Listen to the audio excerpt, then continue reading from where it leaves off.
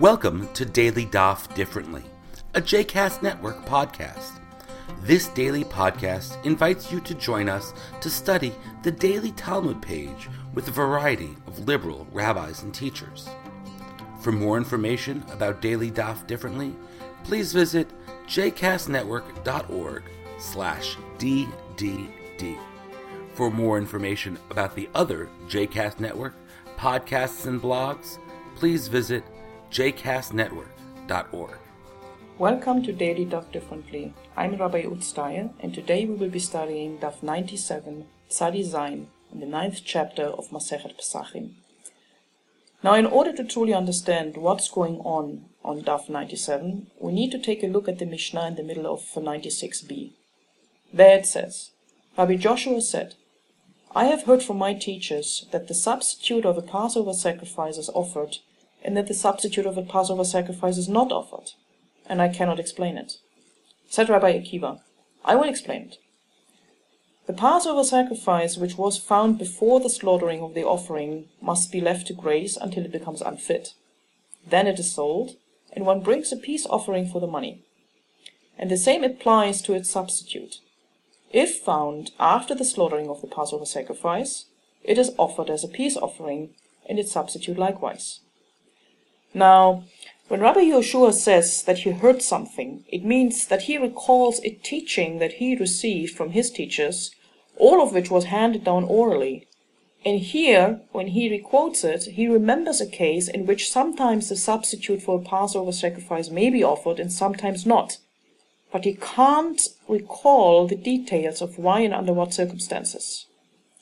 Now, the replacement that he is talking about was a backup in case the originally intended lamb that one had bought or picked from one's flock was no longer available. Maybe the sheep had had the good sense of finding a good hiding spot, or it somehow became blemished, or somehow it couldn't be identified anymore. Rabbi Akiva comes and explains that it depends when the animal was lost. It couldn't be found or otherwise one available to be recovered, before or after the replacement had been sacrificed. The Gemara on our page quotes Shmuel. What must be left to die, meaning what cannot be sacrificed, in the case of a chatat, a sin offering, may be brought as a shulamim, a peace offering, in the case of the Pesach sacrifice. And whatever must be left to graze in the case of a chatat offering must also be left to graze in the case of a Pesach offering. Meaning, we are talking about the same categories of animals that become unqualified. Namely, firstly, the offspring of a dedicated sacrificial lamb. Second, the substitute animal. Third, a sacrificial animal whose owner died. Fourth, an animal that was lost and some other animal was brought by its owner as an atonement. Or fifth, an animal that was older than 1 year. For instance, the animal was dedicated when it was younger than 1 year, but then for various reasons, by the time the animal actually was supposed to be sacrificed, it turned out that it was older than a year. That would disqualify it from being sacrificed.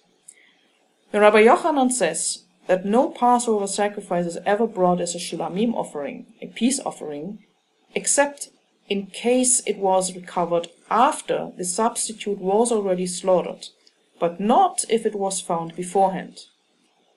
In that way, he is disagreeing with Shmuel.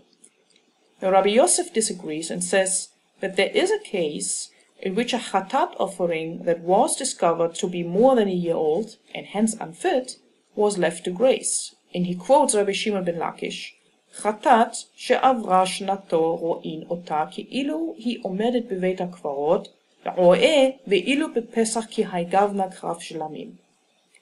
A sin offering that is older than a year is considered as if it was standing in the cemetery and must be left to graze, while a Pesach lamb in such a case is brought as a peace offering. By the way, what does the term omedet beveit hakvarot mean? It meant that the Kohen Gadol, the high priest, couldn't get the animal to sacrifice because the sheep found the perfect haven. It had the good sense to wander off into a cemetery and stay there. And as we know, the Kohen Gadol may not enter a cemetery.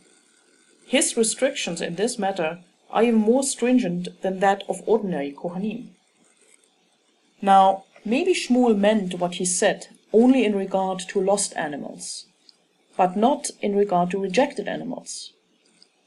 But can this really be?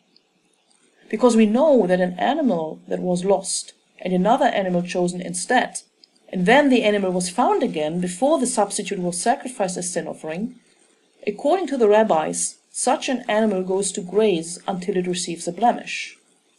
And quotes Rabbi Yehuda Hanassi that one of them is sacrificed as chatat and the other must die. But the sages say, you don't kill the other animal unless it is found after the owner has already atoned for it by bringing another chatat sacrifice. If it is found before that, it is left to graze. But in the case of the Pesach sacrifice, if the animal was lost and found again, after was noon of the day of the sacrifice, but before the other animal had been chosen in its place was sacrificed, can it be brought as a peace offering, a shlemim? Now, it's important here to understand when is an animal considered lost. This seems to be important for the Gemara to understand it in order to get all the different opinions straightened out here. Amar Rabba, Avedat Laila lav shema aveda. Rabba said, a loss at night is not considered a loss. Now what does that mean? Rabba said that something is only lost if it is not available at the time when it's needed. For instance, a sacrificial animal, the lamb, that's gone AWOL during a time when it couldn't have been brought as a sacrifice anyway, is not lost.